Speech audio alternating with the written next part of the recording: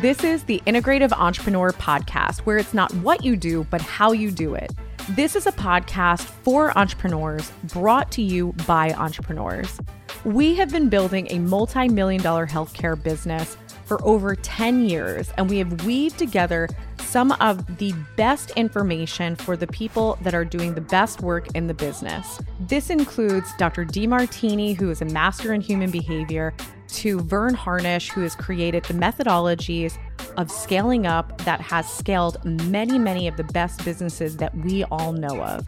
We want you to not only have a business that you love, but also a life that you love.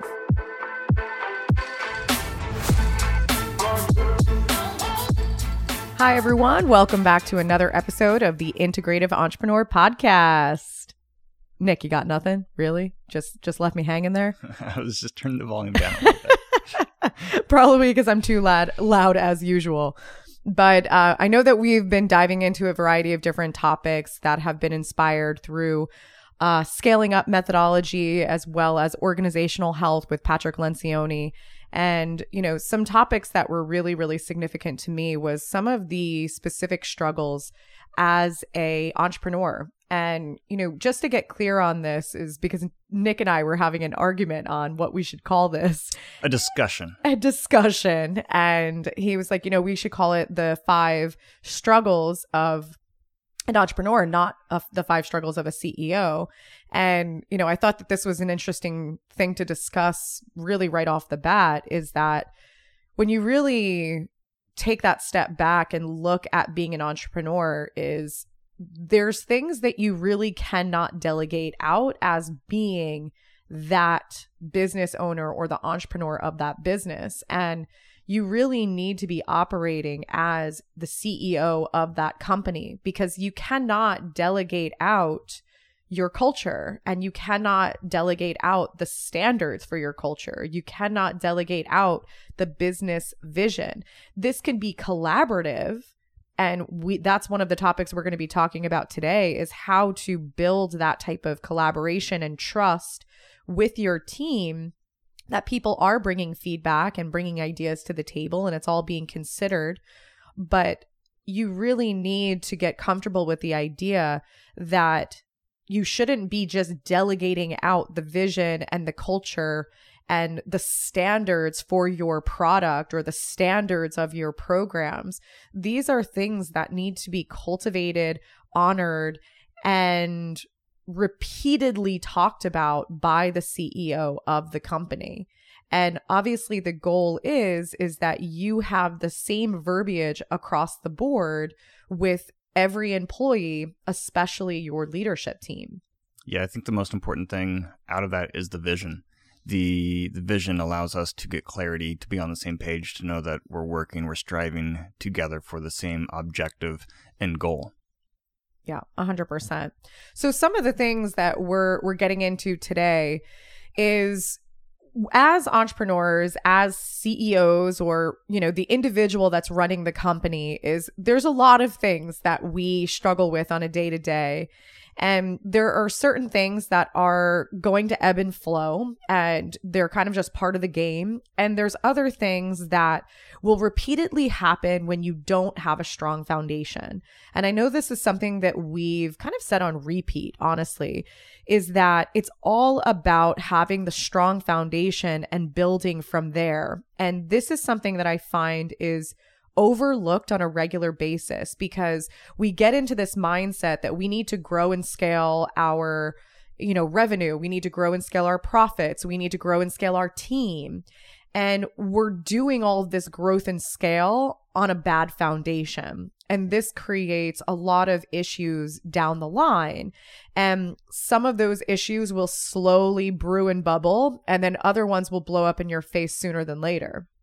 And we know it, we've dealt with it, and we've also seen it in a variety of different companies. And it all looks different depending on where the weakest parts of the foundation are. And if you think about the most simple example of a home, is no one buys a piece of property that has a crappy foundation and is like, you know what, let me build a $5 million house on this really bad foundation. You know, the house is going to last me a couple of years, like I'll be good. And if it crumbles later, you know, we'll just redo it. Not very intelligent. So very often we're like, no, step number one is, what do we need to do to build a really strong foundation so that now we can put time and effort and finances into building upon that. And we need to take the same concept directly into our business. And the big aspect about that is, it's like not working harder, working smarter, but the smartness is going to give us longevity. It's almost like we're both in the health and wellness. It's like people that do diets. Diets, you give, a strong intensity of making that change, but that change isn't sustainable because it's really not the foundation of who the person is. It's not their lifestyle. They went and just, they did a quick marketing campaign to be able to get some quick results, but that's not ingrained in the foundation and the true vision. Well, you can't deliver on it. Correct. That's the thing is like I was talking to an individual the other day who is going to be coming on and working with us in the Institute. And, she was talking about she came across this really amazing marketing guy. He's really expensive, but everybody says that he's worth it. And, individuals have definitely seen a return by working with him, but they're a brand new business. And they're coming from an old business that they closed that had terrible culture, cash flow issues, employee retention issues. And then honestly, they were putting out fires left and right when it came to customers because they had no idea who their core customer was. And they were taking on anyone and everyone. So, my first question was, what do you feel has trickled into the new business? I know you have a new business with a new name and a new location, but you haven't done the work to deal with the things that went wrong in the previous business. So I know that you're thinking that, okay, well, we just have this fresh start and we have like a new pricing model, so on and so forth. So all we need to do is bring in clients. And she talked to me about the volume they were doing in the previous business and how it was just very hard to sustain. It was constantly about bringing in new students. And it was just draining to them mentally, emotionally, and financially. And that was what they were working towards. She's like, so we need to hire this marketing guy because we need to get the volume up. I was like, whoa. We got to take a step back here because I've talked to you on multiple occasions because this was a patient in our practice. So this is a woman that we've been working with for 3 years that all I ever heard was the moans and groans about the business. And, now having this fresh start, I was like, you have to start with a strong foundation and you can spend the money you want on marketing, but are you going to retain those clients? Well, I guess first and foremost, are you going to get the clients that are truly a fit? Because have you created the culture and the verbiage and the scripts around that? And are you going to keep that client? And she's like, my gosh, that's such a good point. I was like, you could potentially, it can look good for a couple of weeks, but what are you really working towards? Like, who are you trying to attract? Who are you trying to retain? Money is in the retention of the client. It's not about bringing in a ton of new clients that only stay with you for a few weeks or a few months. And, this was something that just really resonated with her because I'm like, you have a huge opportunity and you have a huge opportunity to create the rules on who do you want to work with, create the rules of what you stand for. So it's a dance company. She's like, constantly we were having to be like, please put your cell phone away. Please, stop bringing gummy bears and pixie sticks and cupcakes when their big, core value is nutrition for dancers so that they can really be the best and recover. And in the previous business, they didn't have those rules. They didn't say like, if you want to be a student here, this is something that we just don't allow. We want you to really embrace the idea of healthy nutrition as well as being an athlete. And she was like, wow, I guess I didn't even think that I could do that. I was like, you can do whatever you want, but you have to create the rules, create the values, create the boundaries, and you have to get every single person on your team talking the same language. And I think that's an awesome thing that you brought up. Point of view is a lot of times, we started this conversation talking about, the entrepreneur, the CEO, and foundationally getting crystal clear on that vision. That vision allows us to have clarity that we can actually take purposeful action on to be able to, give us that healthy return. But when we think of vision, there's so many components of it. You just went down, and really it's like getting clarity on the vision also helps us get clarity on the standards that we want to put in that allows us to dictate the boundaries that we put in place. Mm-hmm. So it's really just a waterfall effect. And so many times, entrepreneurs and CEOs, so much like our mind is set on the money. And it's understanding that the money is the effect of the quality of the vision. And so many times you talk about people and their vision, their life, the vision, their business, and they're like, I don't have time for that shit. It's like, I have so many quote unquote more important things. I have real quote unquote real work to do. Yeah, I got real work, real problems. I'm like, those real work is coming from your real problems because you don't have clarity in your vision. You don't actually know and have set up a business, set up your life to be able to serve yourself. So you're literally the hamster on the wheel. Yep. Because the people that are in that mindset and they're just working, quote unquote, doing the real work, you're just spinning your wheels, and then you're disappointed at the end of the month, end of the quarter, because you're in the same exact place, but you just pulled 90, 100-hour weeks every week. And if anything, your team is exhausted as well. If you're exhausted, your team is exhausted. Exactly. So, one of the big things that we wanted to make sure that we're touching base on in this specific podcast is there are things that you cannot delegate as the entrepreneur, as the individual running your company, if you call yourself the CEO or not. But in addition to that is you want to be able to have other individuals on your team contribute to that vision because they might see things that you do not see. And this really requires creating a level of vulnerability in your business. And it's really just making sure that you are approachable as that CEO, and also getting comfortable with the idea that you can be approachable. I think that as the business owner, we feel like we have to hide any weaknesses and we have to look like this strong, powerful individual that can never break or never crack. And we always have it together. And honestly, people see right through it. And I'm not just talking your employees, I'm also talking your customers. But being able to know that feeling vulnerable or having things that didn't work out or having a vision that didn't go as planned doesn't make or break you or your business. It's just something that you can learn from and pivot.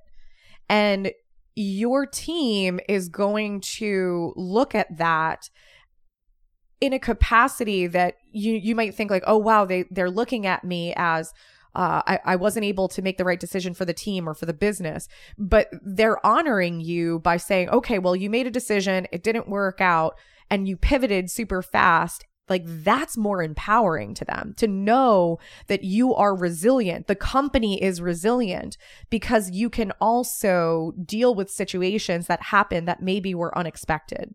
Yeah, and that's so tying this back in two different ways. One, just human behavior, one-on-one, and then understanding behavior of business is that, you talked so much about vulnerability and how it's so important, but I would like to challenge the aspect of having to show up vulnerable instead of just transitioning that to show up more as just your true authentic self. 100%. Because we have, and all of us, honestly, at one point in time, have created a fantasy. And it's a fantasy of how something's supposed to look, how something's supposed to come out, how something's supposed to return in our life. And the more we're actually have to have that fantasy come true, the harder it is to be adaptable, the harder it is to become resilient. And the truth is that our perceptions are only half truths for the most part. It's like we're only seeing usually more good or more bad. And then, where our energy flows is really just the manifestation of that, more of that creation. So it's about being vulnerable, but vulnerable is an effect from being your true authentic self. And your true authentic self is understanding that, you have strengths and you have weaknesses. And the idea is to surround yourself with people to be able to, their strengths are your weaknesses. So we actually have an even playing field to be able to grow, to be able to share that vision with, to be able to get ideas. And quote unquote, how we even started is like, we had an argument. AKA a discussion. And we didn't agree, starting out. And we went back and forth, and she shared why she thought that it should be CEO, and I shared why I thought it should be entrepreneur. And then we realized we were both right. And this is the fun thing about life, is that... Because I would never be wrong. Well, even when she's wrong, she's still right. So I'm wrong and she's right. But there's still the half wrong. But when we understand that, both parties actually can be right and both parties can be wrong. And it's not about looking at who's right and who's wrong. It's about being vulnerable because you're being yourself and you're wanting the best. You're wanting the best for yourself and you're wanting the best for other people, as well as you're wanting the best for the business. And that can be a win-win relationship. So when we can increase our awareness to what other intelligent people are thinking, be able to see their perceptions, combine that data together to be able to make a really qualitative decision, and then take action on that to serve your greater vision. Yeah, 100%. So as we build off of this, because we're going to be talking about the 5 struggles of a CEO, is, when you are not necessarily taking the time to truly be that visionary of the company, and you're not taking the time to set the standard for what the culture is and to set the standard for how you're even showing up for your clients, is that this is going to create a ripple effect in both your product and the service that you put out to the general public, but it's also going to create a ripple effect inside of your team. So you're going to have individuals that are not necessarily feeling comfortable coming to meetings and bringing quality information to the table, or challenging the new campaign or the new idea or the new vision or the Q2 plan. And you're also going to find that either yourself and or your higher ups are venting the frustrations to other team members. And this is definitely something that when you don't have an executive team, and again, I'm talking about the individuals that are working directly with the CEO or the owner of the company. If you don't have a strong executive team that is being honest, transparent, and all have permission to be their authentic selves, they're going to have to voice their frustration somewhere else. And unfortunately, that's usually going to be within the organization to their downward team. And this obviously creates a huge issue for culture and creates a wildfire. It creates a massive wildfire. So we're going to be getting into kind of, how to negate this and how to create better communication and vulnerability and honesty and transparency within your organization, which then will lead to the results that we're all striving for when we are setting up those benchmarks and those revenue goals in our business.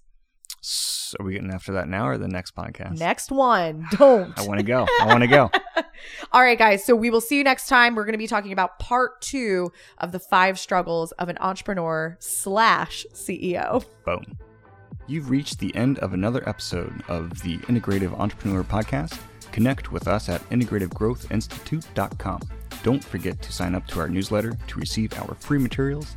See you at the next episode. If you loved today's episode of Integrative Entrepreneur Podcast, please head over to iTunes, subscribe, rate, and leave us a review. It is very much appreciated. Thank you.